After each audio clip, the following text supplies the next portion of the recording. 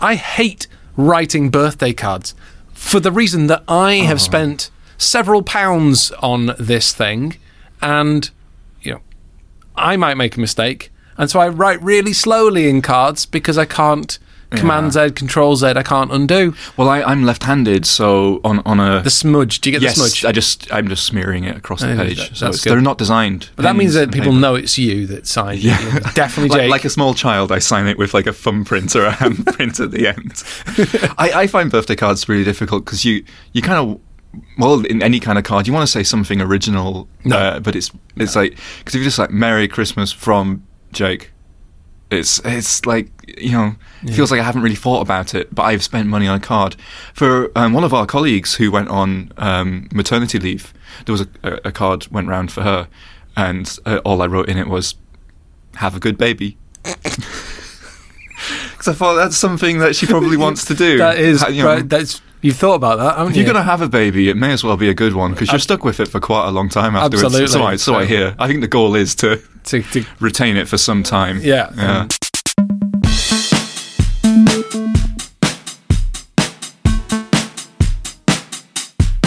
So I do a pub quiz. Hang on, when you say you do a pub quiz, does that mean you take part or you run a pub quiz? Well, my participation in this is kind of what I want to talk about. So it's a pub quiz. It's in an old style pub. Like, there's no mobile signal there. It's in the middle of nowhere. Excellent. Well, that's quite good, because that avoids the whole sort of cheating problem, right? Absolutely. Great. And it's all pen and paper. It's not one of the smartphone style quizzes. And yes, and I am on a team, but my job specifically is to write down the answers. So you're writing the answers, okay? So you're a team scribe. Yes, and that's not because I am good at writing.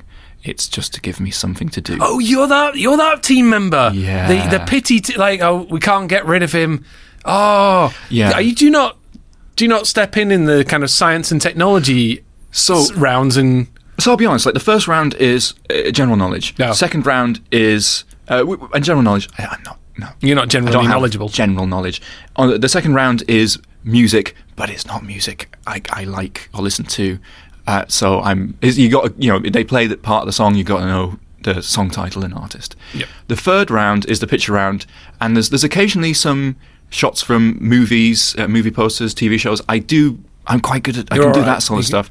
The final round is they call it music connections, but it's very audio based. But it's like lines from movies, TV theme tunes, and that I can actually sort of come alive there. But in the first couple of rounds, I am just there for the writing. But then very occasionally in the general knowledge round, there'll be a tech question. Dun, dun, dun. And as soon as that happens, my two teammates, their heads slowly... They pivot, right? Yes. And they're looking at me. It's your time to shine. And I get it wrong. Every time? Almost every time. And well, you laugh, but okay, I have the questions, or three of the questions here. Oh no! Good, right. On a piece of paper, and so what's going to happen here is I'm going to ask them, and if you get them wrong, then I can go to the team and say it's okay. Look, I feel, I feel exonerated because you get it wrong. No. But if you get it right, then I'm just. Please, I want to get these right. I so want to get these right. Okay, here we go. Okay. Question 1. You've probably seen them in your inbox, but what does PDF stand for? Portable document format. Yeah, that's right. Yes! Come on! Oh, no! Yes! Oh, I'm feeling good. Okay. And you barely had to think about that. Yeah, so, I know, right? Well, I went for PostScript document files. Oh, you overthought this. Yes. You well and truly over-egged said custard. I know. And I was like, and this is the thing, I was angry because I was like, I kind of know how the format works. Yeah, it's PostScript inside, right? Exactly. Oh, dear. Right, okay, next question. And you'll notice there's a sort of theme. You've probably seen them on the internet before, but what does JPEG stand for? Something photography expert group. Is it joint? Joint photography expert group? I would give you the answer for that as well. That's really annoying. It's Joint Photographic Experts Group. Yes, come on! I'm 2 for 2. Come on! I'm feeling good. Basically at least getting 2 out of 3 now. Okay. Yeah, that's... Sorry, I'm so both relieved, smug. Well, I'm not relieved, am I? No, this is making my day. Horrible. So, okay. Come on then. Well, the J bit I got really wrong. I got it into my head that it was some sort of recursive acronym. Anyway, we'll forget the J. NPM stands for NPM. Right, and PHP. And, Right. And I knew it was photographic, that bit I got right, or photo or something. With E, I went for encoding. So no, it's just the experts group. I remember from MPEG because in yesteryear, for whatever reason, I wanted to know what MPEG stood for. Well, I went for encoding there as well, motion picture. Yeah, but it's because it was in the experts group, and I thought that's really odd. Why would you name a format after an experts group? It's like a tribute to the people who thought it up. It's just very, very peculiar. But then obviously we have Huffman encoding and things like that, which is named actually after the person who thought it up. So it's not unusual. Okay, so here's the final one. You'll have used it many times before, but what does Wi-Fi stand for? Oh, no. Ooh. Well, the Y, I think, is wireless. But the Fi bit... Yeah. No, I just crapped out at this. Like I wrote like the best of Wi-Fi's. Well, I wrote down wireless fiction, but knowing it was wrong. Wireless fiction. I got caught on sci-fi. You see. Yeah. No. Hang on, just give me a moment. All right. That's my holding. You're noise. playing holding music. Excellent. Yeah.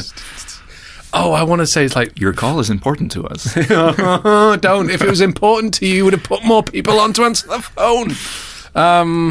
I want to no, because fidelity wouldn't make sense. Maybe it doesn't stand for anything. Maybe it just is. Well, so here's the interesting thing. Like the answer, as marked by the quiz, was wireless fidelity. Okay. But I looked it up on Wikipedia. Okay, so I'm at least if I'd had to guess, I would have gone with wireless fidelity. So I'm going to award myself 3 out of 3. Are you?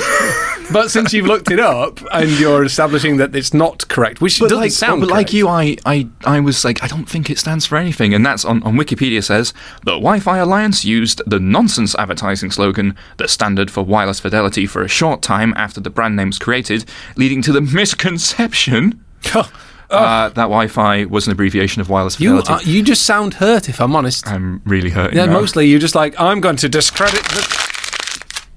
That's what I think of the quiz.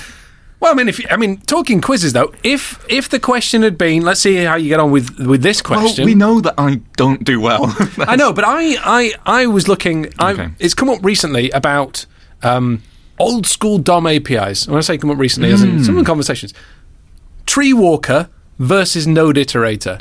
Come on, what's the difference between them? Because if you look at the API signatures, they look really, really similar. Right, so okay. Now, if you'd asked me this a month ago, I would have said, what are those? I've never heard of them before. Okay.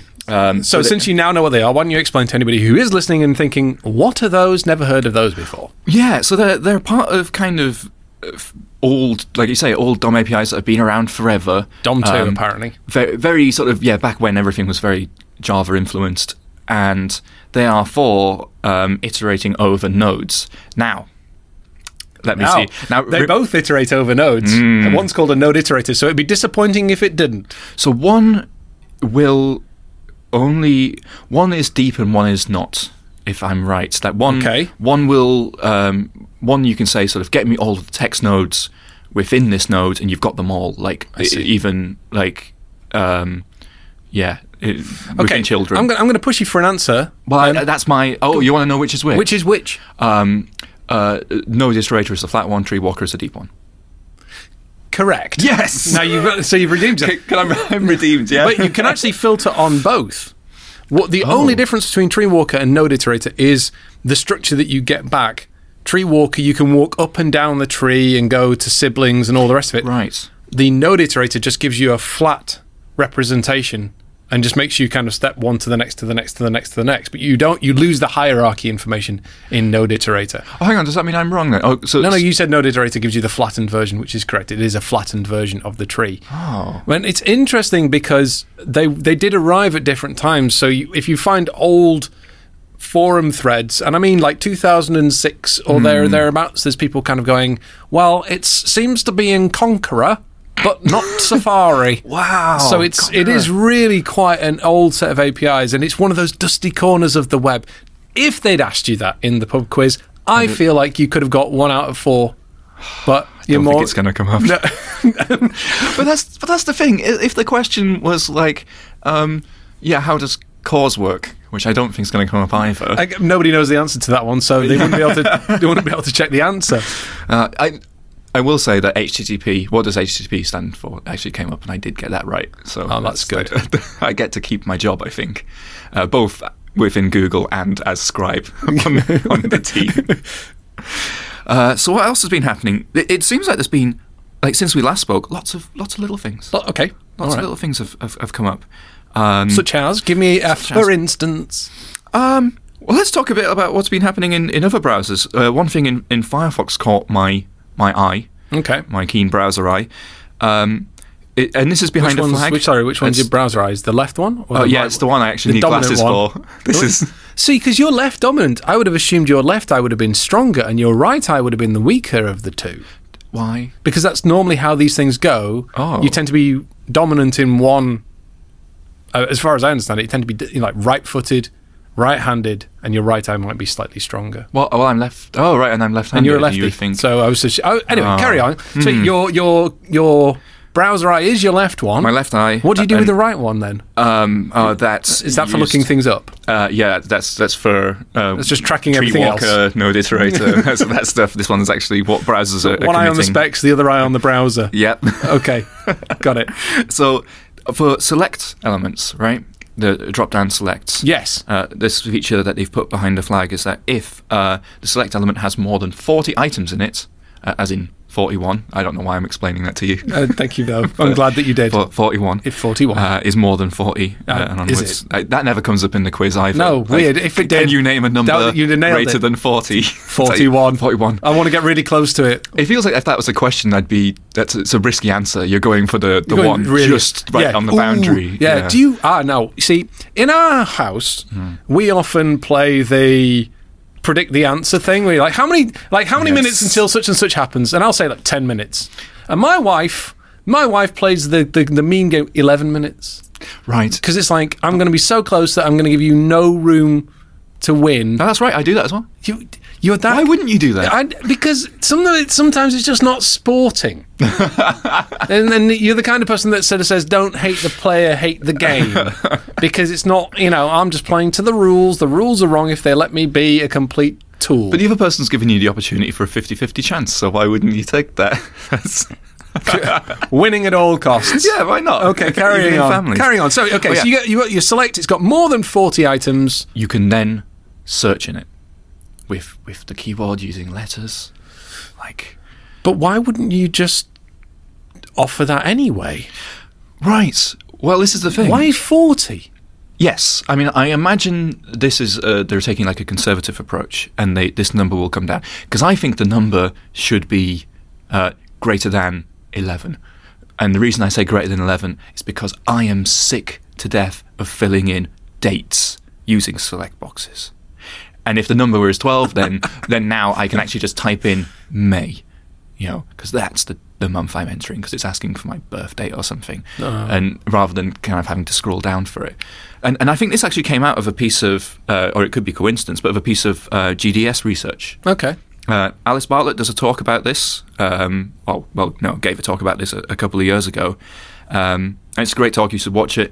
The actual user research she did isn't in any of the recordings, but it is something she did actually live. Oh, is this the one where the person is trying to use select boxes to actually enter their date of birth? Yes, and of the people they tested, very few people could really do it. Yes, and that was a real eye-opener for me when I saw that, because, as somebody who's very savvy, very used to these things, it was, and I know that's why she did it, to show that the things that many of us take for granted are just impossible for somebody. And she shared the videos with Mozilla and with us at Google. So it's nice to see that Mozilla have done something with it, and I really hope we do too. And yes, I hope it's just for all select maybe, or like beyond 10 or items within or something. I mean, I'm sympathetic to the select as date picker because of date formatting being so different. That if I'd say 4/5/2009, did I mean April the 5th or did I mean the 4th of May? But you could sort that just by having, like, after the input, you could represent it in, like, words. You could. And that would be your validation. But you could, but then somebody's going to look at those and go, no, I put in the 4th of May. I didn't put in the... I suppose you could, if it's ambiguous, just to the degree of 2 possible dates, which it is if you're doing, like, is it American or is it sensible format? Then totally sensible, though, because the most sensible one is the ISO one, where it's like year, dash... month, dash, day. Yes, it's lexicographical. Yay! It just doesn't go wrong. And it'd be interesting to know, I'm sure people will tell us on the Twitters or whatever, the only country I've ever known use it as its primary format is Sweden. And it may be that other countries do. I thought Japan did, but I might be making that up. Quite possibly. And I just wish everybody did, because it just completely solves all of these things.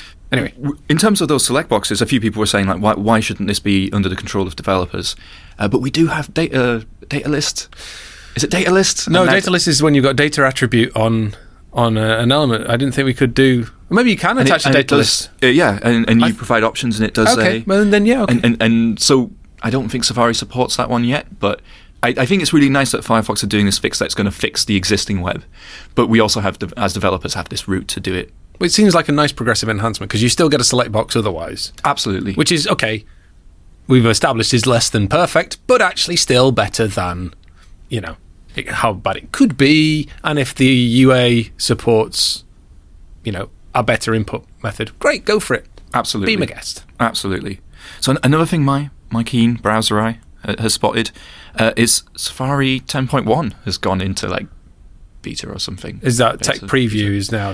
it's more than tech preview. It's the thing that they are likely to release in March. Is that the gold? Do you remember when you used to get, like, a gold? It was like the master. It was like gold. It was like release candidate. Yes, I remember that happening with Netscape, I think, didn't it? Yeah, when something went gold, I think that was the term that it went from, like, it became that this is the master disc that they're going to, like, burn all the other CD-ROMs or DVD-ROMs from this one. Yes. Metaphorically, sometimes, I imagine. And it's our first signal of, like, come March or whenever, like, this is what might appear in Safari, or is very likely to appear in Safari. And there's new features in there. Okay. So, and that's twice in a row now. So it seems... You mean to say that Safari has released more than... It just sounded like you were surprised that Safari came with new features. Well, no, I kind of am, because I sort of had the joke of saying, I called it Safari Christmas.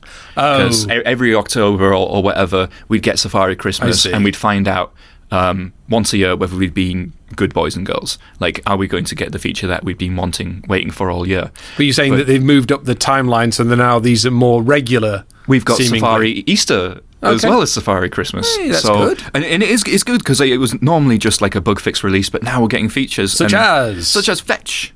Okay. Interesting. Fetch API is there. Okay. Which maybe might be leading to some magical areas of the things. Who knows? We don't know. Custom elements, obviously the other so big the deal. 1.0 version, presumably. Yes. Okay. Yes. Slots and all that. The download attributes. Well. We must. If they're doing custom elements, they must be doing. They're doing Shadow DOM as well, right? With the slots-based API. I believe it includes that as well. I think slots is a bit bizarre. Topic for another day. Yep. But all the same, it is a bit bizarre to me. Anyway, download attribute. Wait, you mean anchor download equals blah? So you can have a thing that you click that, rather than just visiting the URL, does the download. Okay, which is stupid me. I thought that was just implemented everywhere. No. And this is, like, people sort of on SVG OMG is a place where I have a download button. Right. But on Safari, it just visits some source. Okay. Which is the best you can do, really. Yeah. But not, soon it's going to be all fixed. Hey. And CSS Grid. Ooh. So that means in March that's going to be across Firefox, Chrome, and Safari. That is exciting. Yeah. But the one I kind of wanted to hear from you on, because it's all about sort of graphicsy performance stuff, which I know you've done a lot before. I have. Macs have, like, the high-end Macs have 2 GPUs in, right? Correct. So they've got the Intel one, which is... It's more passive. I can't remember what it's integrated. Integrated, thank you. And then discrete as well, right? Exactly. And so the other one is a heftier graphics card. Yes. Uses more battery, but is loads better. Yes, it's the one that spins it when you load a game, typically, right? It's the meaty one.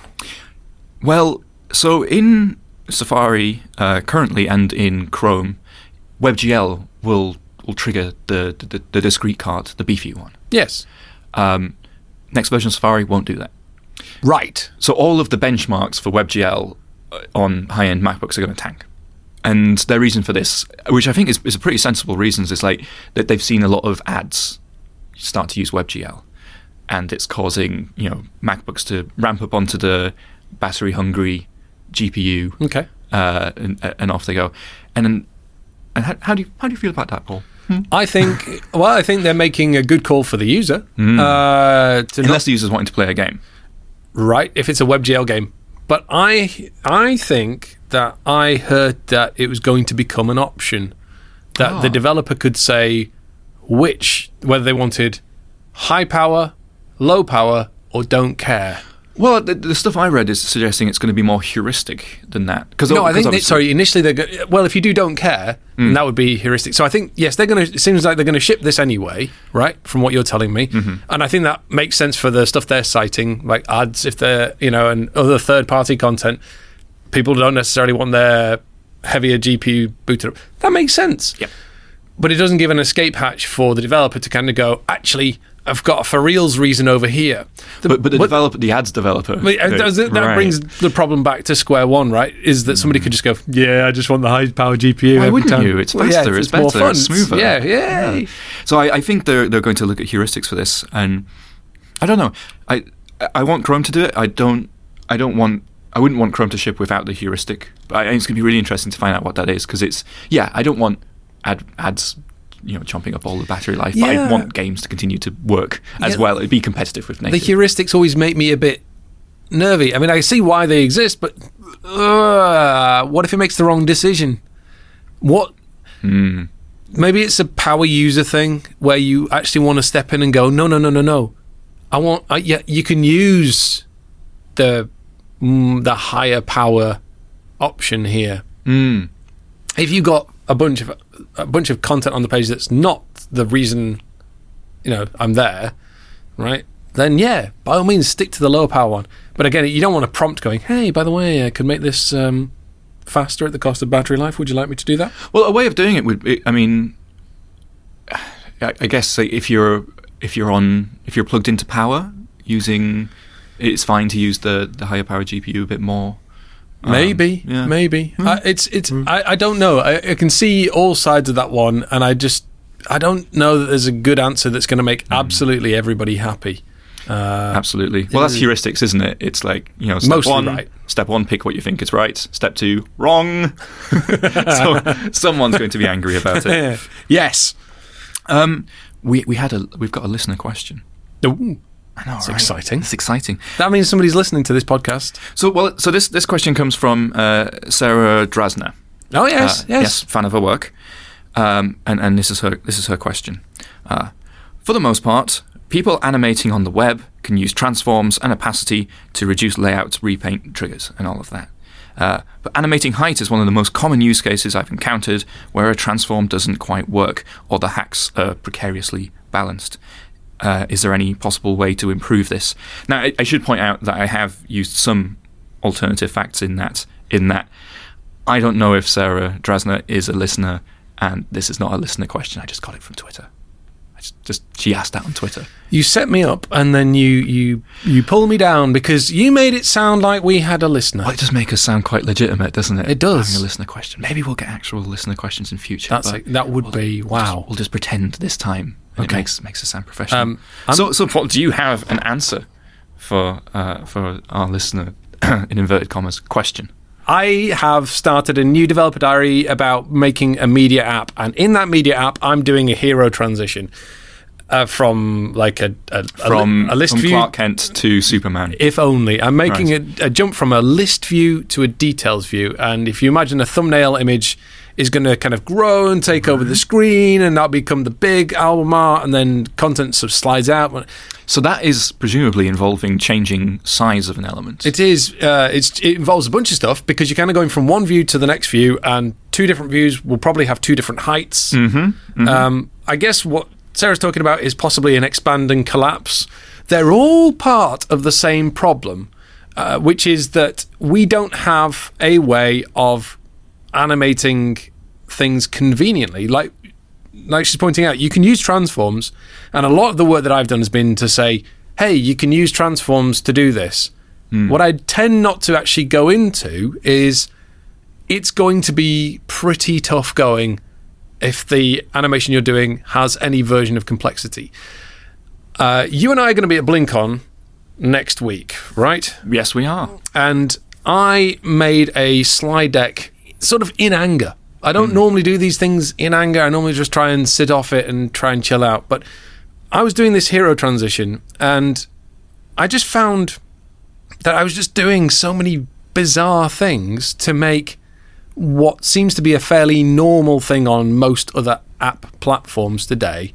I was having to make these bizarre twists and turns of use backface visibility here, make proxy elements there, read, make sure you don't interleave your reading and your writing, things with will change where fixed position children get bizarre, or double RAF. We'll talk about double RAF in but a moment. Yes. All of these things actually add up to a very bizarre situation where you go, the cognitive load, the challenge of making a transition from one view to another view, whether that's expanding something so you can see more inside, if you consider that like a secondary view state, or going from a list view to a details view, it's just really hard. So that's having a think about the problems. Like because there are different kinds of animations that are to do with changing size. Like if it's like an accordion sort of thing. Yep. The problem you've got there is like every frame it's changing layout on the page, right? Because it's pushing everything beneath it down. You can solve those ones by using transforms and having a container element and sliding things in and out, so long as you know the height of the thing. So Surma and I last year, we built an accordion as part of Supercharged, and we showed that you can do it with just transforms. So that assumes that the a parent element is going to stay statically sized. Is that correct? Is that right? Yeah. Okay. So if you're going from a closed accordion to an open one, you're in trouble again, right? Again, you can do it by making the transforms dynamically, because what you can do is you can say, well, how big is everything at the start when everything's collapsed, and then you toggle your classes so that whichever one is expanded, is expanded, and you reserve the space, and then you transform everything backwards so that it looks like it's still collapsed. And then you switch on all your animations and slide it out. So I guess, yeah, if you're to avoid impacting everything on the page, that is a technique. Is like, yeah, you reserve the space that you need, and then you just do the transforming within that. So there's still going to be a bit of a snap at the start, but everything will be nice and smooth. Yeah, but even if there's a snap, you know how much you snapped by. So you can even push the content that's moving out of the way. You can move that back up. Composite everything that's going to move afterwards, and just sort of slide that back up, and so you can sort of you do sleight of hand. So you have this handover moment where you go from the collapsed version to actually everything's expanded. Shh, don't tell anybody. And that's when you make your measurements and everything. Yeah, and then you make all your measurements, and then you go, right, where did everybody move from and to? Right, let me just reverse all that, and you do all that inside a single frame. Now it might be a long running frame depending on how big the DOM is and how much you have to change and how many things need to be put onto their own layer. But that's what you do. You do this sleight of hand moment where during dev, it's kind of a weird moment when you know it's worked, because you click on your button or whatever it is and nothing changes, right? Right. But actually everything has changed. It's in its final position. You just have like the elements panel open. You see everything like with new classes, and then like a transform style attribute appears like dunk. And you're like, so on that click, there's actually been two layouts, right? There's been one to see what the final state will be, so you know the kind of height of everything. Yep. And then there's another one to get everything looking like it's in the original state. So close. When you read the starting position, hopefully you do that at the start of a frame, so the previous frame's layout information is available, so that doesn't trigger layout. Then when you do then you move everything to the end and you ask it again. That's the point at which you definitely trigger a layout. Yeah. But applying the transforms is a composite-only operation. Oh, okay. Yeah, that makes sense. Yeah, but you might trigger a paint in the middle as well when you're transforming those things back. If you put them onto their own compositor layer, you're going to paint them at that point because you make a new layer and they have to paint it into that layer. That makes sense. This, by the way, is a perfect example of why this stuff is so horrible, because we do this day in, day out, and all we're talking about is I want to slide something down, and that's just one aspect of what you're about to deal with. So that's one of the things I was trying to think of. What is our fix that we can do that can get closer to can make it a little bit better. It doesn't solve the whole thing, but as part of the hero transition thing, and also part of this accordion, there's the idea of taking a something and revealing more of it. Right. And I've done that in the past by having an element with... well, this is going to be fun on a podcast. Where people true, can't actually. see your hands. Your hands, where you kind of go, I've got content like here, another content like here. Yeah, so there's an outer element, overflow hidden, an inner element. Yes, I can't actually even say it without using my hands, so just ignore them. Okay, do you know what I'll do? I'll close my eyes and see if it makes sense. Yeah. Okay. Outer element, overflow hidden. Okay. Composited. Inner element, not overflow hidden, composited. Okay. And then what you do is you move the inside element kind of around the overflow hidden one. Right? Around it? What do you mean around it? Well, it kind of depends on which part you're revealing. So if I'm going to reveal the element from the inner element from top to bottom, then the inner element has a transform Y of 100%. Okay. So it's now completely outside of the bounds of the parents, not rendering at all. And it animates to 0%. So it's kind of sliding upwards. Yep. But then you do a counter transform on the outer element. Right. So it kind of keeps the top of the inner element in the same place. Oh. So it looks like it sort of reveals from top to bottom. I see. Did that make sense? Just about. It's not dissimilar to a kind of a reveal where something goes like a clip reveal. So you could do that from the top corner or the bottom corner in a similar way. Yeah, you can do that. Or what you can do is you can scale the outer element from, let's say going from 100 pixels square to 1,000 pixels square. And so that's like a 10 times transform. So you go from say it's actually 1,000 by 1,000, and you've scaled it to 0.1. Okay, so it goes from 0.1 back up to 1. So you get your scale from 100 pixels up to 1,000 pixels. Now your content inside of that's going to scale with it, right? Yep. Which is bad, because then your content looks squishy teeny tiny, and then really full size. Bad flash animation. But what you can do is you can apply the inverse transform. Great. So it's 1 over a tenth, which is 10. So scale 10, the content will be scale 10 down to scale 1. So your outer container goes from 0.1 to 1, and your inside one goes from 10 down to 1. The net result is that at every point in the animation, one cancels out the other.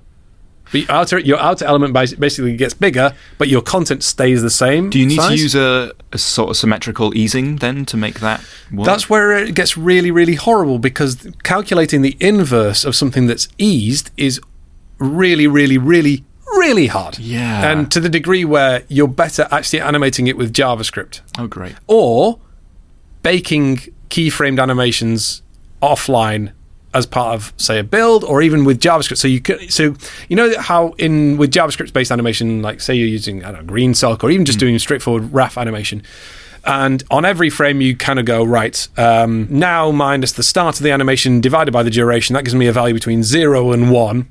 So I know roughly I know exactly where I am in this animation. 0 at the start, 1 at the end, and then you remap that with an easing curve. So instead of going linearly from 0 to 1, you remap to something like a curved thing to get your ease in or your ease out. Right. Yep. So you've remapped that. What you then do is you're going to go, for example, what's my scale value here, and you're going to plug it in to your outer, and that's when you invert it. You invert it and apply it to the child. But that makes you JavaScript bound. Yes. Because your alternative is you genuinely sidestep and create a big string with all your keyframes in it. Oh. And then per frame?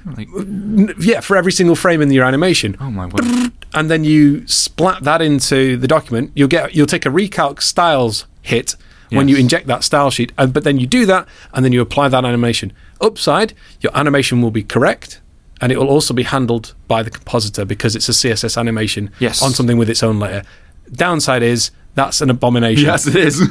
But again, and this is why I made this slide deck to take to BlinkOn with me, because web animations could have been a thing here, but they're not very broadly supported. Yeah. Making keyframed animations like that is, I mean, who's got the time to do that? Nobody. Using JavaScript for animation, yeah, actually, I can see why a lot of people do, but we know that if the main thread is busy, you're not going to hit every frame. You've got to be very, very careful about that. Absolutely. But there's just no good way. And even if you could do all of those things, you're still in a situation where you've done a lot of thinking to just animate one little thing from there to somewhere else. And it feels like, I know when you stood up at Chrome Dev Summit, you talked about nav transitions. Because there's a lot of things I think we take for granted when you just have a full page refresh about loading in, like what view is currently visible, like what JavaScript does it need, what styles does it need.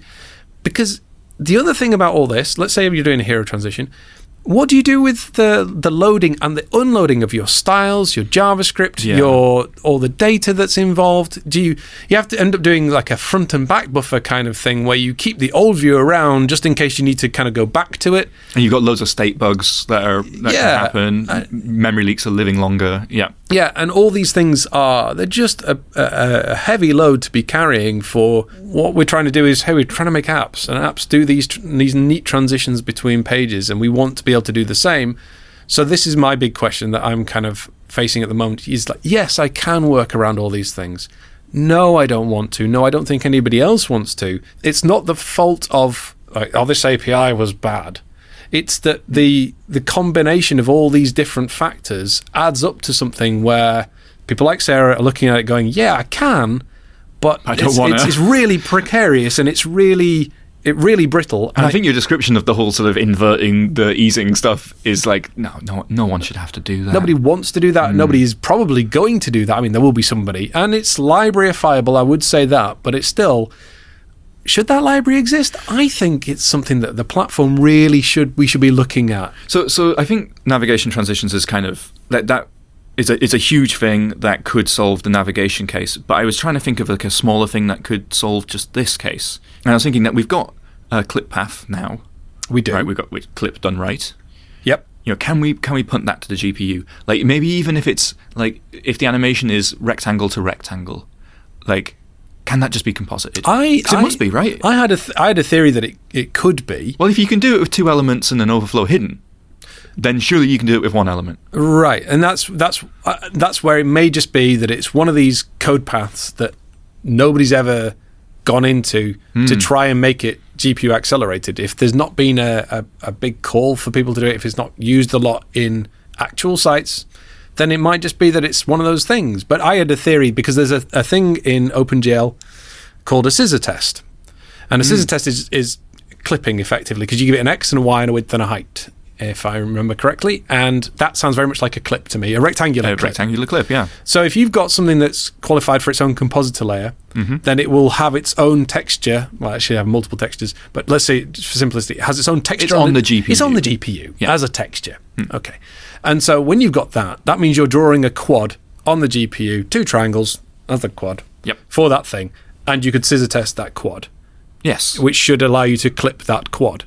Right. Which means that then you should be able to animate said clip performantly, as in, I say performantly, just give it to the GPU. The GPU is probably going to do it faster. So it's all happening on the compositor thread. Right. It's not going to be blocked on main thread stuff. But I've got to say, it's not an area of Chrome that I've spent that much time with, other than to know that I'm pretty confident we don't do a scissor test for it today, and it felt like something that we could do. I don't think it's done I think it's done in the compositor rather than, say, in Skier.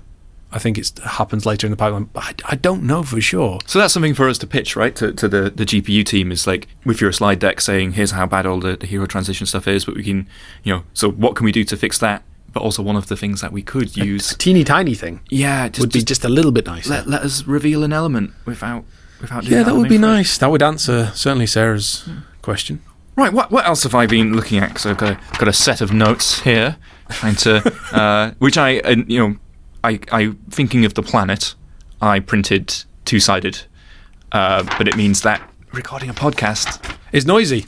I know, and I could have just had them both in front of me, but never mind. We'll live with that.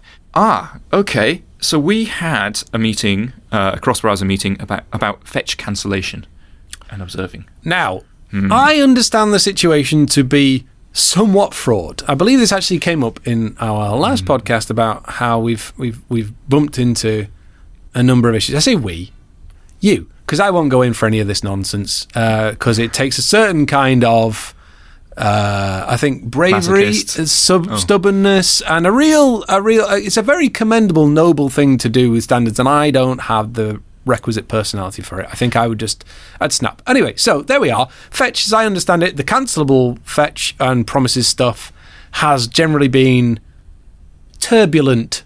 Yeah, well, I think on any given GitHub issue, the size of the scroll bar is inversely proportional to how much fun you're going to have on that particular page.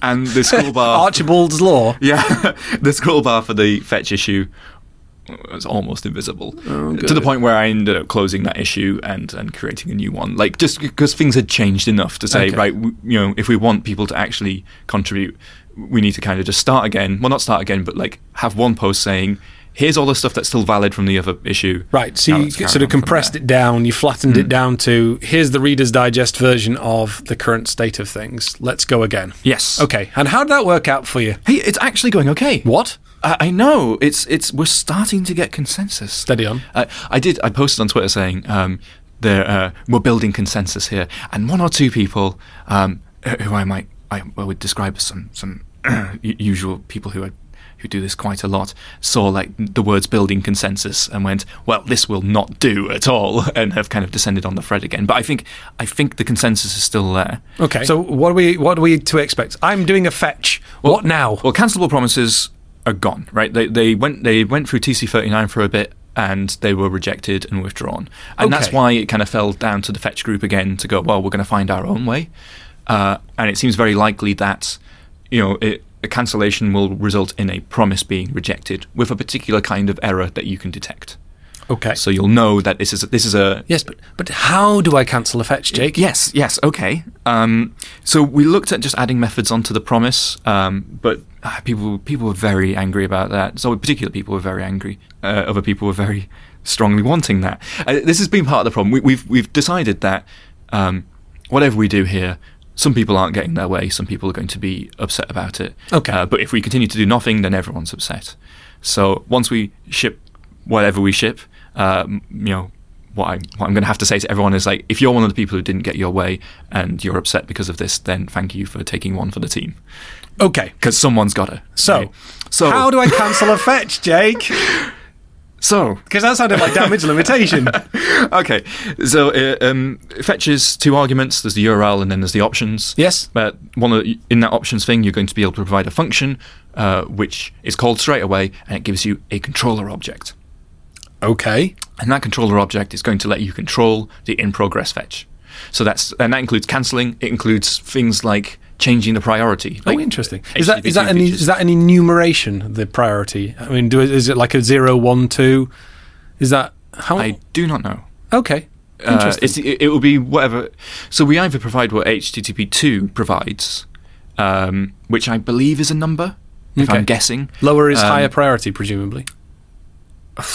I have no idea.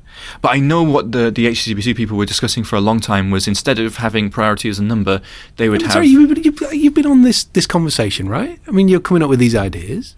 How do you not know how to change them? Oh, what is this? This is being attacked here. It's like the GitHub thread all over again. I know, I just couldn't resist. I'm actually really supportive. This is not Twitter.